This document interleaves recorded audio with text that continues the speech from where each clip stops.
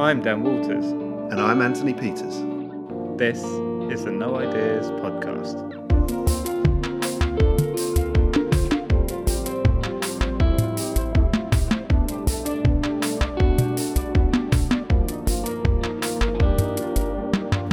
Welcome to the show. This is the second of the two specials that we recorded in November with Fandango Kid. And this one is about rituals to aid creativity. We talked a bit about dancing. Annie's been boxing recently, and exercise, and how they can aid creativity and help the creative mind. Yeah, which is super important, I think. So we recorded these on the same day, these two specials. So we went off for lunch, didn't we, just in between the two records. And Annie tried to make Ant wear this beautiful green fur coat. It was a faux fur coat, like amazing bright green, and I felt like some kind of psychedelic pimp in it. And you looked incredible. I kind of did lose my bottle at the last minute and didn't wear it out, but on our Instagram I think you can find a picture of it. Yeah, with me wearing a kimono, one of Annie's new kind of clothing capsule collection. We looked like an amazing sort of synth pop band. It was a beautiful moment. We went out to a local cafe and got some of these amazing grilled cheese sandwiches. Annie said she wasn't all that hungry, so we got the sandwiches and some coffees and went back to her place. Yeah, and as soon as we got back and the smell took over, and Annie then decided she wanted half of our sandwiches. Yeah, so she taxed half of our sandwiches, and once we had all eaten sufficiently, we got on with the recording. Yeah. We reference a few things from episode 5, so it's not essential to go back and listen, but if you haven't listened to it before, then it might provide some context. Enjoy the show.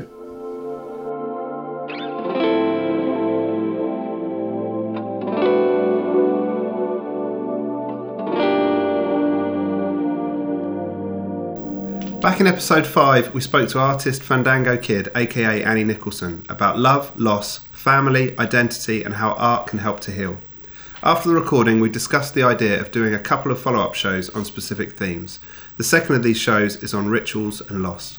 Welcome back, Annie. Thank you. It's been a long time since we last talked. All 30 minutes. One thing that you talk about a lot and seem to be inspired by is the idea of rituals. What is it that you find fascinating about rituals, and where do you think the interest comes from?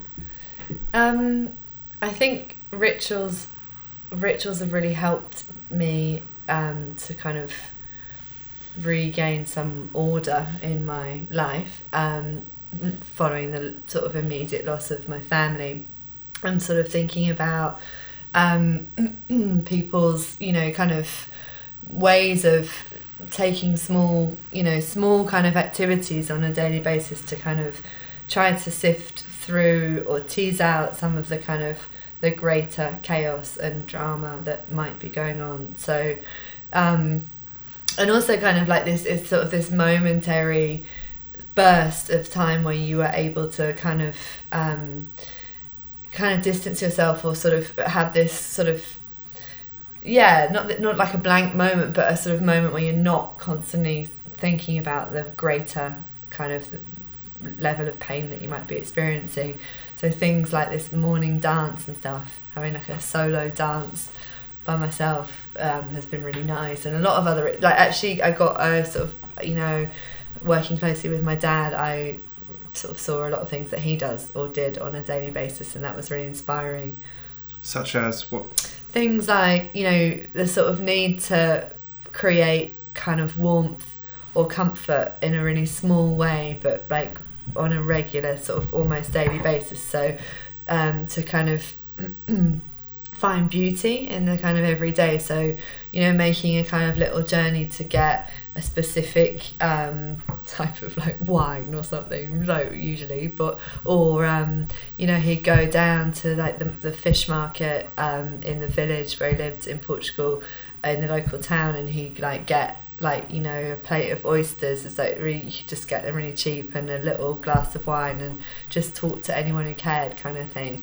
And that was like a kind of ritual of like maybe probably not even wanting them, to be honest, but like going or maybe wanting them, but like going out to make contact with people when you're feeling like really desperately sad, I think is really inspiring, because it's kind of like, you know, I think I've read, you know, amazing books about people that go through hardship, and some of the things that come up through that are this need, the means of survival being really linked to like a need for structure, and kind of a bit of order in order to sort of push through to the next phase of that, you know, particular pain or story or whatever it is. We all have rituals, I think, that we do every day anyway, even things as simple as brushing your teeth, or when some people go to get a newspaper in the mornings. And I guess you're right, it's a structure that keeps you, it's almost like a track, isn't it? Like a rail track for you going from the beginning of your day to the end of your day. There are markers that create a kind of reality and normality, and which the rest of your day can be pinned on. So I guess him going to get fish like that is kind of, like you said, it is also a time in which he can interact with other people.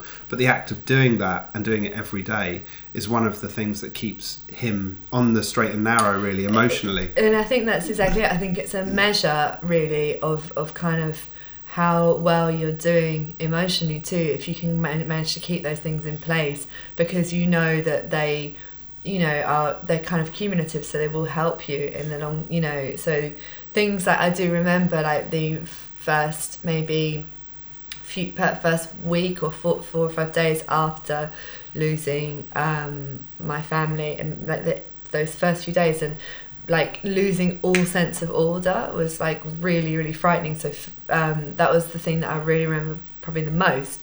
So sort of forgetting to like brush your teeth and stuff, because your brain doesn't have time, because all is at the forefront of your brain is your trauma, and wondering if the people that are in intensive care are going to survive or not, and how your life's going to pan out, and what's going to, you know, and just like not wanting to even take time to have a shower in case I miss something. And like, so all I remember doing was just pacing and pacing and pacing, and not being able to do anything that was that signified a kind of, you know, healthy sort of key parts of the everyday.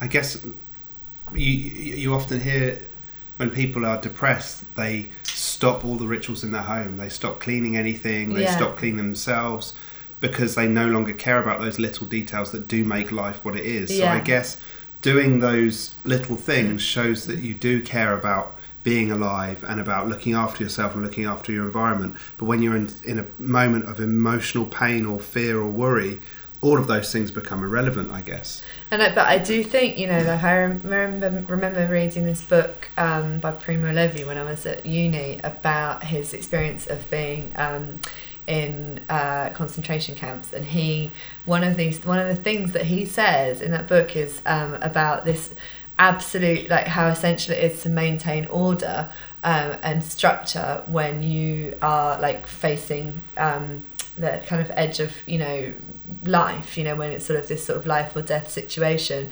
And he talks about that, and he talks about like that need to kind of sort of, you know, self-respect, and, you know, in terms of like how you like, even, you know, with when you're absolutely in the most horrific situation, that need to kind of wash yourself and take care of yourself and have an order in the everyday, just to face the world, even if you are facing death in the face. It's such an amazing book. It's I guess otherwise you're left with just you and that fear. Yeah. And the routines and rituals, they allow you to have a structure that gets you away from just facing that, you know, head on all day, every day. Yeah. Yeah. What do you consider to be your rituals? I do like the morning dance. I still like a morning dance, or a dance anytime really, but I like that sort of energising thing. I really don't sort of like to, well, friends and stuff, or people that I know really well, but I just tend to really like to do that by myself. And a hula hoop. I like a hula hoop. Right. I'm into the hoop, yeah. But also running, things like running. Running's been a massive lifesaver for me, and I've like naturally got a very fiery kind of temper, where I would, as like that sort of this, you know, thing that we were talking about earlier, that's sort of genetic, actually, I think, and I really wanted to work on that, because it's not particularly endearing at all.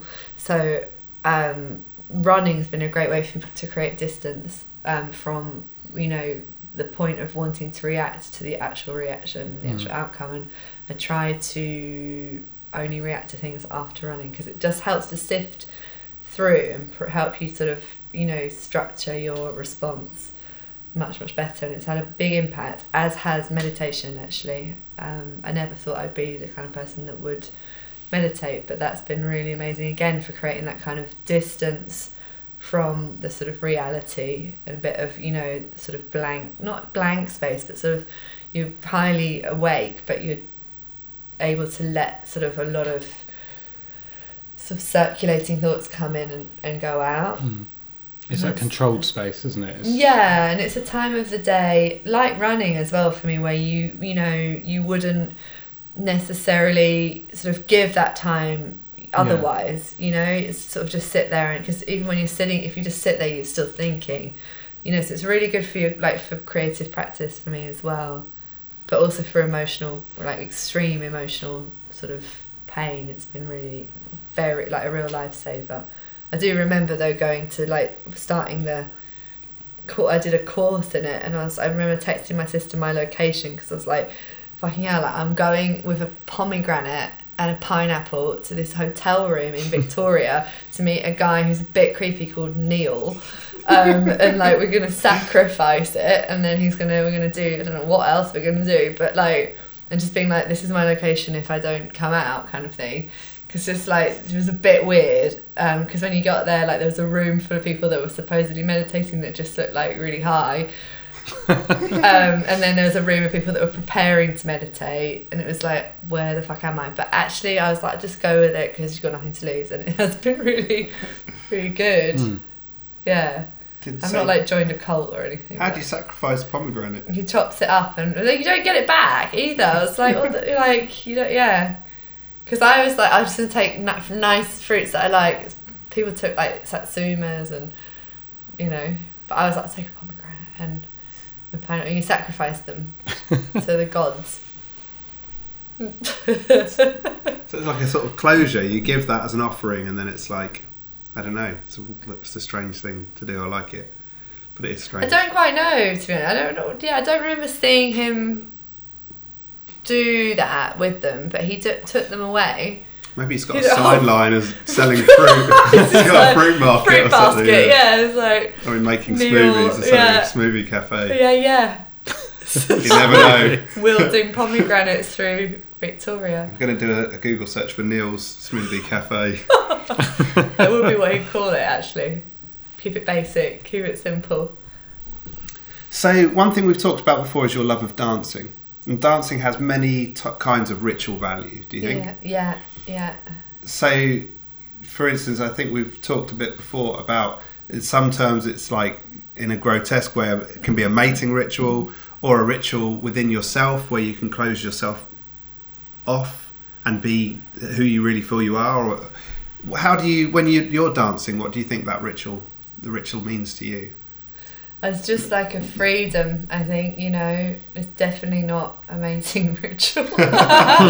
It's a real freedom, because I associate it with the happiest of times, actually, and like, you know, that like real joy, actually, of like being with your mates and people that you love, and just like, I think also my associations to, like I was saying to you, to dancing are from early observations of my sister Sonia, having gone to raves and seeing the way she approached even the event, and then the aftermath of it, and like the real freedom in it, and a lot of community, and like the making of the mixtape to drive to the party, and all that stuff is like a big thing, and like, you know, it wasn't about sort of fashion in the way that it is now, or like documenting in the way that it is now, like Instagramming or whatever.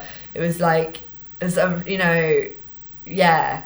I remember very clearly she'd say to me, you know, she'd be like, she always had a really good trainer collection. She had a really good vinyl collection, and she'd always say like, "Don't fucking buy singles from Woolworths. Like, what are you buying singles from Woolworths for? Like, buy the album and like know the album and understand it, because you just look like a moron if you're buying singles." And like, so I'd be like, alright, so it would like save up for the album, and like with the and like be very like meticulous about keeping her trainers clean. But apart from that, it was like no one was worried about, you know, I don't remember ever taking any time over anything else, like sort of looks wise. It was just about the dancing. I love the cleaning of the trainers. That's a ritual. That's a ritual in meticulous, itself. and we do that together, because I always wanted what she had. I ended up getting the hand-me-downs. We had the same size, so I'd have like but Fila trainers, that was a big one, and Diadora tracksuits. Amazing. And then there's always a ritual before you go out, where you get together with friends and you have a few drinks and you play some music prior to going out. And going out is kind of almost like a religious experience back in the day, when you'd go out all night dancing, and you'd get together with your friends first, especially when you're in your early 20s, late teens. It just feels like the whole thing becomes a ritual, and then you want to do it every weekend because it feels so good to be doing that with your friends as you're sort of growing and developing in the world. But dancing is one of the purest freedoms, I think, that you can have when you're not feeling observed from outside. Definitely. But with the mating ritual dancing, there's normally always an observer in that part. It's quite grotesque, isn't it? I find it really fascinating, because I've always been, if I've ever seen that, if I've been in that environment, it's been from an observational perspective rather than like, you know, dancing around my handbag kind of vibes. And I think it's really interesting, because clearly it works for some people. Clearly that's, you know, I can't imagine using my dance moves to like sort of attract someone, to be honest. I really can't, like, I don't know even what I'd do. So I think it's because it's always been about like a collective thing, or that really great moment where you you're maybe talking or whatever, and some tune comes on and you can't, like, you just gotta dance with your friends, and all you remember is you and your friends. And amazing. you're just like, you know, there's that like moment of recognition where you just gotta dance. It's so good. Or you know, it's hard to sit down kind of thing, just can't stay sitting down. But those amazing tunes are the ones where you literally will not stay where you are. You have to be on the dance floor, and you see all of your friends who you love making their way to the dance floor as well. It's like, that's my clan, that's my tune, this is our ritual. It's so good. It fills me with so much joy even talking about it. And like the sort of, I don't know, that I think that sort of collective kind of joy, and I don't know, I just it's pure, like you say, you know. I find it much harder to feel comfortable dancing the older I get. I used to absolutely love dancing and going out dancing. I just feel like a bit more kind of lumpy, and I don't feel very coordinated now, but I still would love to. Maybe there needs to be a middle-aged man's club where not just men, but like, you know. Yeah, because I think there's, again, it's just like this age construct, you know. I think some of the best nights I would go to now, you know, sort of older, because I don't really want to be in a sort of 20-year-old environment either, you know. And I think, you know, and I think there's a lot of people of, you know, if they're sort of late 30s, early 40s, that love to dance, because I think our approach to dancing is very different to the current, you know, one. I feel like, you know, there's a lot of people that I know who are like, who just love it, you know, and refuse to kind of like not go out because of, you know, like, and I think it's really nice. It's nice to, you know, keep that going, because there is this like real collective joy and freedom, and like, it's just very binding, I think. It's, you know, things that like, I think still now to this day, like when I think of like my sister who died, I because of our connection over music was so strong. If I hear a tune, I like instantly can remember where we were, what we were wearing, the smell of incense instantly comes to mind, like, and like the smell of like Marlboro Reds, and like she used to wear this like Acqua di Gio thing from like 90s and like this combined smell and like a lot of woolly jumpers and like the trainers, cleaning the trainers, baggy pants, like just I remember like it just makes me associate that with, you know, so many things that are really glorious and like really safe for me. It's really nice. So I think it's a real trigger. Music is I find it fascinating that you can hear a song and it just brings so many scene, like emotive memories. You can just create a whole scene in your mind. It's incredible. I've got so many random, and I'm just like, whoa, why do I remember that? But it was just because of an album I bought, and I listened to the whole album in its entirety. And I can just remember everything that was going on around it. I don't even listen to whatever it is anymore, but yeah, you know, like it means so much at the time. Yeah, it's just a little picture of your life back then. Yeah, it's amazing what it evokes, because the fact that you can hear it and you can, you know, connect to it so strongly in terms of like the actual musicality of it and the lyrics and whatever, so you connect to that, but that your senses are working to understand and remember everything else that's going on, I think is really amazing. It's because it's non-visual as well, isn't it? So it kind of heightens a moment rather than distracting you from it. It can actually feel like a soundtrack to a moment rather than having something that you have to look at. I mean, maybe that's the danger with contemporary music, is that not the music itself, but the way that it's delivered is often on YouTube. So my kids will watch music on YouTube, and so they're not in their own minds enjoying it, because it was very much you'd be in your room or you'd be with friends listening and sharing music, and you'd have to listen with your ears instead of remembering with your eyes. Visually. I think there's that, do you know that sort of moment of like the first time you hear a tune and it like blows your mind, you know, and like, cause still now I can remember tunes that I still listen to that are almost like my default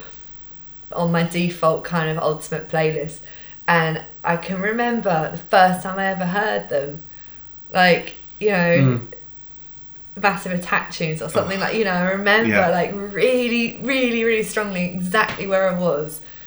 I think there are certain, you get given a blueprint at the time in which you become culturally aware. There are certain tunes on the radio that give you a sort of blueprint for the sound that you gravitate towards, and then you find your own versions of that. And I think you don't deviate too far from that blueprint as you get older, but you find different variations or different routes in which that sound goes down. But I remember buying in Woolworths a lot of records. Yeah, because it's the only place to really get them.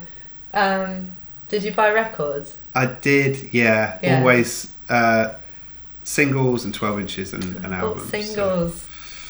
I still DJ singles. Did you? I still do you now, do? Yeah. So have some albums. It's alright to have some singles. The first ones I remember buying was, I think, Close to Me by The Cure on 7-inch, and the little melody on that. I've been obsessed with melody ever since.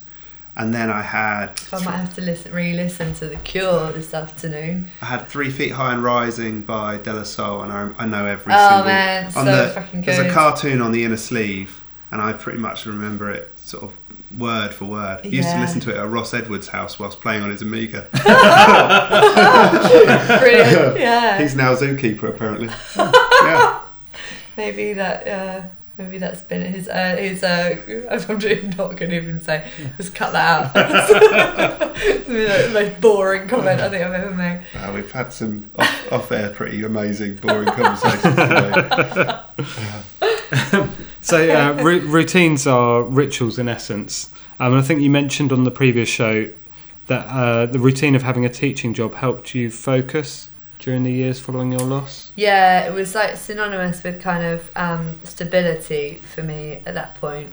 There's never quite like I never went into it thinking, this is a great fit, to be honest. And I was like, never felt anything near what I feel about, you know, actually making work, which is sort of, you know, like really joyous.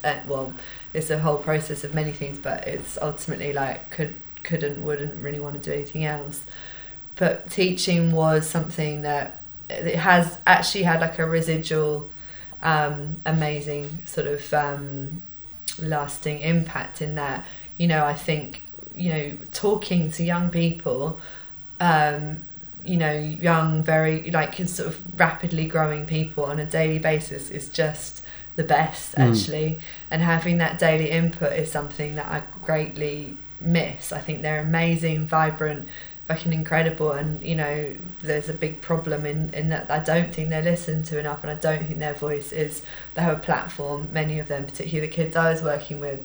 So really, you know, it was great to know that I've, you know, created a bit of a platform during that time. But yeah, I think you know, there's some stability in having a you know, real job where someone's going to pay you regardless, kind of thing, to get up for when you are going through a lot of other, you know, really heavy raw stuff. Because I think making art when you are in the absolute midst of real trauma is very, very difficult, because what you're trying to do is just survive and put one foot in front of the other. Yeah. You're not able to, it's nothing sort of, you're not able to be really introspective in terms of like delivering anything that has, in my view anyway, that has a sort of cohesion or an accessibility for the outside world. That said, like, you know, so many artists have written work in the immediate aftermath of loss, you know, like I think Joan Didion wrote that book, you know, The Year of Magical Thinking, immediately after the loss of, I think, her husband and maybe her son or something. Yeah, and she churned it out in a very short period of time, and it's, you know, been very broadly received in terms of, you know, people's criticism of it, and some people could really gravitate to that rawness, and other people are like, you need a bit of distance, you know, in order to sort of curate your work so that it is accessible to people who haven't maybe directly experienced that, you know. But I certainly couldn't do, I'm not comparing myself to Joan Didion, by the way, but I certainly couldn't do anything like creative in that time. She'd kind of spent her whole life being in the moment, being really brazen and brave and honest about the things she was immediately experiencing or feeling there, hadn't she? Yeah. And I guess sometimes you're kind of too shell-shocked to even think about making something out of trauma or loss.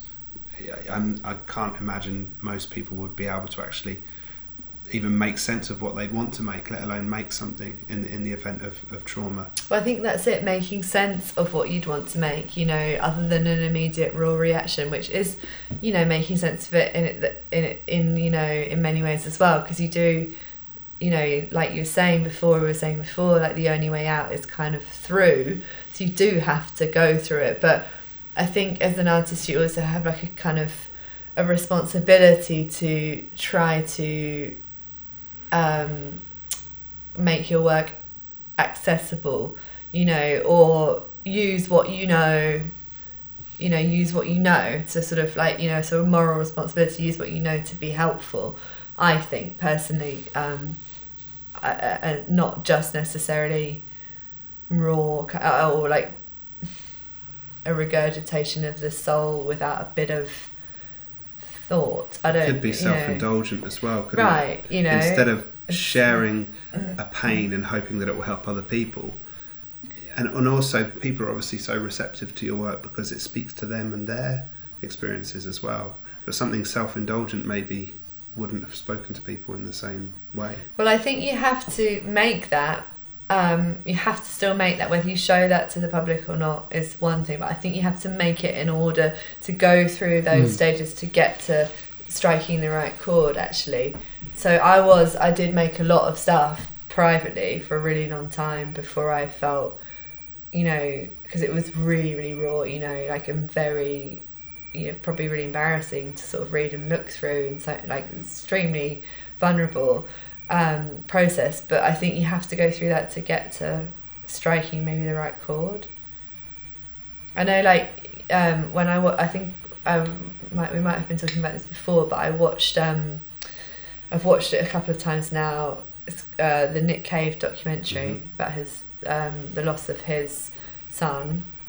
And he was making that. I don't know if you've seen it. I haven't seen that. You mentioned it. Yeah. Right.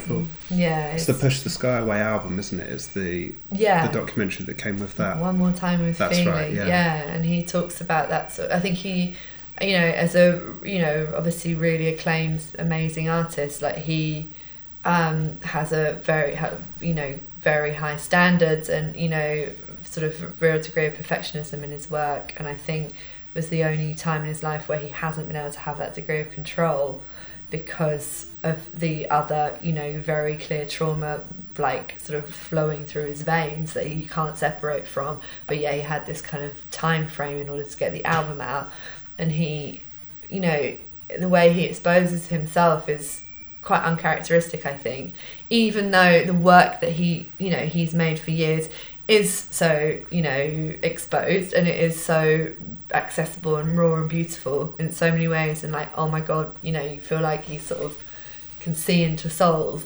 Even though he does that, he obviously still does it with a degree of responsibility and contemplation and curation and whatever.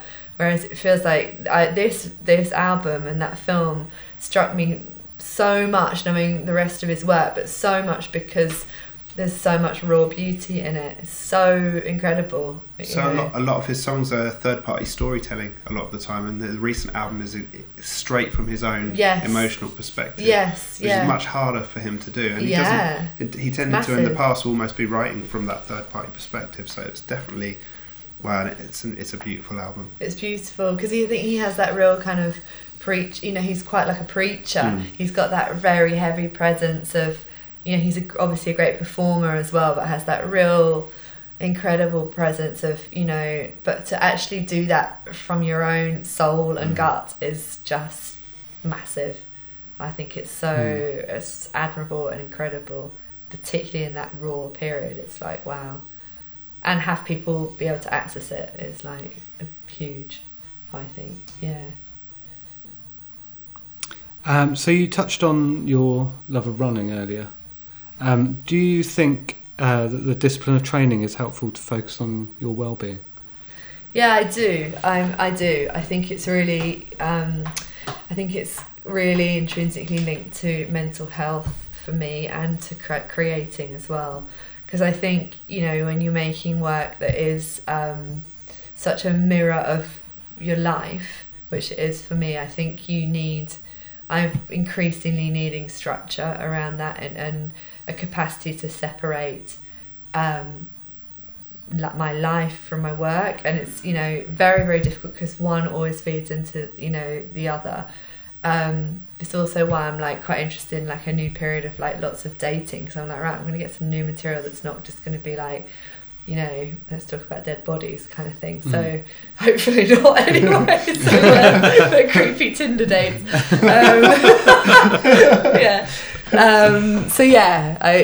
I think it's really good to create structure. And a friend of mine has just written this. He's done his PhD on movement and mental health, and he's got a really amazing sort of very unique perspective on that. Done a lot of case studies. Looking at running groups, for example, who sort of collectively they get together, like the Rundem Crew group get together, and and everyone sort of is bringing their sort of personal story, and it's a real sort of feeling of like collective ritual. I think more than necessary, not just movement, not just that physicality. I follow Rundem and Swimdem Crew as well. Oh, do you? On Instagram. Amazing guys. Yeah. And the guy that runs the Swimdem Crew, I think he was down at the Lido near us recently. But yeah, they meet together ritualistically and they support each other as a community as well as getting incredibly fit. I hear they made a film about mental health and swimming that I haven't seen. But I have seen the film, a documentary, Mind Over Marathon, that I found very... very moving. It's a lot of different people from different walks of life struggling with mental health issues that take on the sort of task of training for a marathon. And that was so moving to me. Like I did a marathon not that long after my family died, and the training process for it is so kind of mind dependent. It was for me anyway, and what it coming through that and doing it. I'd never really done any running before. I'm not really athletic, not really interested in physicality for physicality's sake. I definitely sort of need a thread or some sort of intellectualize it or have a reason for it, you know, that is mind driven. And it was so amazing, the processes that I went through in that, the build up to it, that it's beyond life changing. You can see why it becomes, you know, and then it can become extremely addictive. So you have to, you know, it's almost like when rituals turn into sort of a toxic kind of addiction. You have to, it's that balance always. Because I think there are people who, you know, will take that too far. It almost becomes, it's like a sort of, it's like a hit of, you know, because it's like, it's a serotonin burst. And you go from you doing something to sort of free yourself up to being owned by it with an addiction as well. Which is, you know, the antithesis of why you started it, you know. So it's very interesting. So you've recently undertaken an exercise regime as part of a study into exercise and creativity, right? Yes. Can you tell us a bit about that? Yes, I've been doing like these sort of high interval training classes every morning at like 6 a.m. for about 10 days. 10 days. With a view to kind of talking with my friend who's done this PhD about my sort of creative outputs,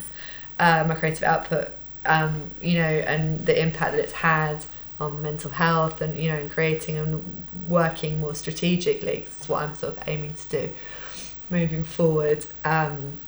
It's been really interesting. I mean, the first day particularly was like a boxing interval training class, and shortly after someone rang me and I had to hold my phone with two hands because I was like, it's like my arm, like my hands were shaking. I like had to sort of like clamp my phone to my head and just, you know, it's like unusual activity in the sort of hands and fingers and stuff, and it's really like, and coming back and like someone put me on hold on the phone and I fell asleep. So,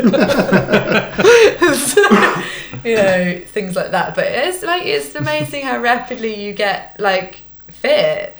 Because I was just doing it this morning. I was like doing all the star jumps and everything, whereas before, like I was just sat on the ground like defiantly last week. I was like, I'm not doing it. But I was like keeping up with like even like the sort of massive babes of the gym. I was like, I can do this. Do you feel like this exercise regime is kind of aiding your creativity? Do you feel differently since you've been starting doing it with your work? I do. I feel like I mean, actually, a friend of mine said to me that she gets like excessively kind of kind to people post exercise, and like you have to watch out for that because it's almost like, so I did notice like the guy in the corner shop who I've known for years, I went and bought breakfast stuff the other morning, and he was like, you seem like unusually happy. I was a bit like, hey, how are you? How was your weekend? Kind of thing.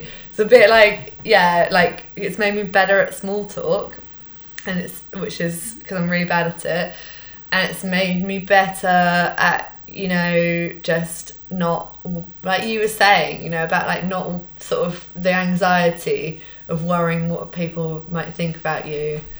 But, you know, in terms of work, I feel like, you know, it enables you to sort of prioritise, you know, urgent sort of things. And I have a real trouble with, like, just shutting off from the day, and, you know, doing things creatively that aren't sort of, that are just purely for, like, relaxation. And I've been drawing a lot more at night, not for, like, an immediate deadline or something, which has been really nice. Kind of for yourself? Or, and I think as a sort of, you know, someone who's making all day long, you know, you have to, like, you know, have other outlets, or sort of not, there's quite a lot of guilt that I have, like, associated with doing something like reading a book, but that's actually fueling your process. Absolutely. You know, taking the time and just sort of stepping away. I think that's, you know, that's how you find new material. Exactly. As well, by just reading, just people watching, yeah, watching some TV, going to galleries, really arbitrary stuff. Absolutely, but you know, it's all feeding in, you know, in conversations, and you know, particularly for the sort of narrative-driven stuff that I do, you know, actually socialising and having these conversations and building your friendships is like feeds so much into the work, you know, because it's really like about sort of human interest, as you know, as well. But there's one ritual that I read.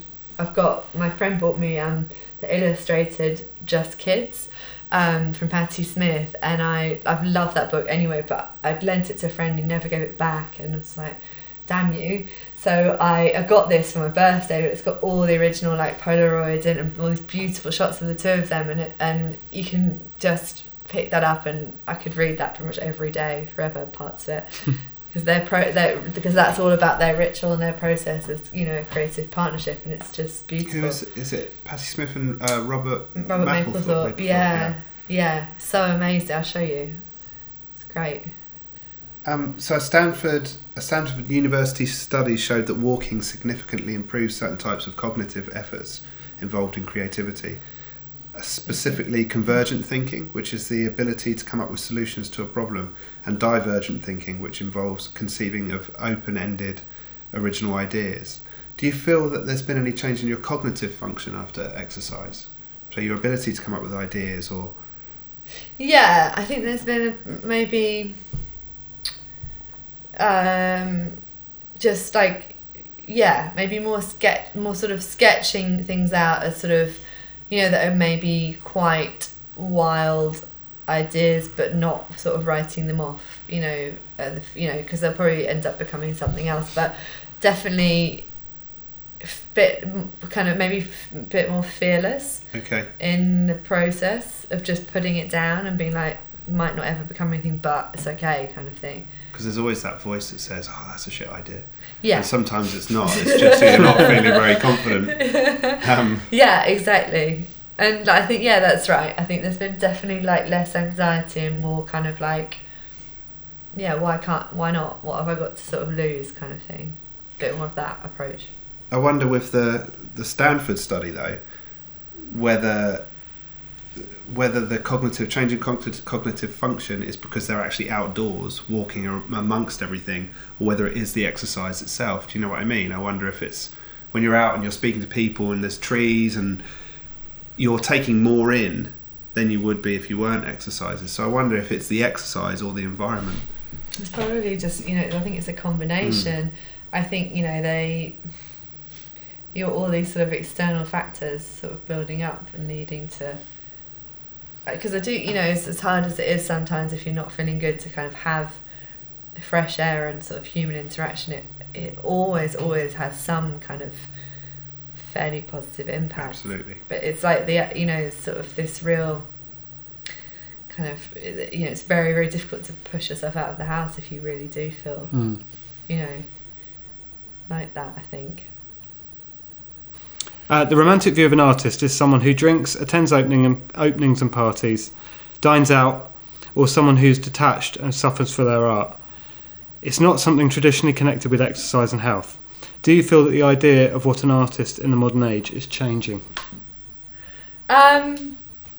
Yeah, probably. I think, you know, coming hand in hand with, like, you know, entering an era or being in an era of, you know, much more sort of self-assurance and emotional awareness, and, you know, that emotional awareness being, you know, to sort of take care of your kind of mental health that is connected to, you know, how you fuel your creativity. I mean, I think that is I don't actually know any artist in my sphere, like, there's definitely a thread of partying hard, you know, definitely, but it's not like a Bukowski's kind of like, you know, like on the pavement with like a massive bottle of whiskey kind of thing, like day in day out. It's not like that. So, you know, I do think people, you know, coming with that sort of idea of self and like understanding of yourself, or, you know, accumulating, you know, experiences as you go through life, like, fucking hate the word baggage, but like accumulating, you know, stuff makes, maybe if you are sort of emotionally aware, you do want to sort of think of ways to understand it, you know, and those ways are often, like, healthy ways to understand it are often, you know, linked to, like, it's more normal now to exercise than to not, right? Absolutely. Yeah. You know, like, it's more sort of like a standard thing that you would. Which is not heard of in 20th century sort of circles of talking about artists like Francis Bacon, who just used to get drunk and rage and make art. Yeah. And now definitely a lot more people talk about and exercise, and it's definitely it's more prominent in culture now than it probably ever has been. Yeah. which I guess can only help, but it's not so good for myths. Like No. in 100 years, when you talk about the artists of the early 21st century, No. it's like, yeah, they drank skinny lattes. Did lunges. I was like, yeah. There was this one time, this artist did some lunges and had a leafy salad for lunch. Really pushed it out. A kale smoothie. It was like, yeah, talked about art mirroring life. So, yeah, fuck off. Shut up. So we got one last question that's a little bit silly. Are there any silly rituals or superstitions that you have? Tons of superstitions, yeah, from my dad, unfortunately. I'm actually purposely trying to get rid of those as well. Like wearing blue and green, it's like sacrilege. So Blue and green should never be seen. No, because it's like a navy thing. Oh, okay. It's land and sea, presumably. Oh, right. Yeah. Wow. Yeah. Also, I mean, I would always like pick up a penny or pick up like I often find like little love hearts, and I would always make a wish. Always salute the magpies. Yeah. These are amazing things, though. You can't get rid of all of these. No, but there's something. But I do like. I don't sort of before if I saw a magpie, I'd be like, oh my god, that's it. The day's fucked, kind of thing. Whereas now I'm like, you have to say hi. Yeah. Amazing. Well, thanks again. Thank you. Thank you. Thank you so much. Thanks for listening. This time last year, this podcast was purely an idea. We'd like to thank our guests for taking the time to talk to us this year and making the show what it is. We also like to thank Tom Eno for doing the music and the soundtrack. And special thanks to Sarah and Amy for supporting us on this project. We'd like to thank our sponsors and collaborators, Bison Beer and Dot to Dot, and Biff for letting us do our first live episode this year. And a massive thanks to all you guys who listen every episode and send us comments and messages to tell us that you're enjoying it. We couldn't do it without you. We've got some great guests lined up already for season 2. First episode will be out in March. And later in the year, we've got some really exciting plans in the pipeline too. So join us soon for more ideas.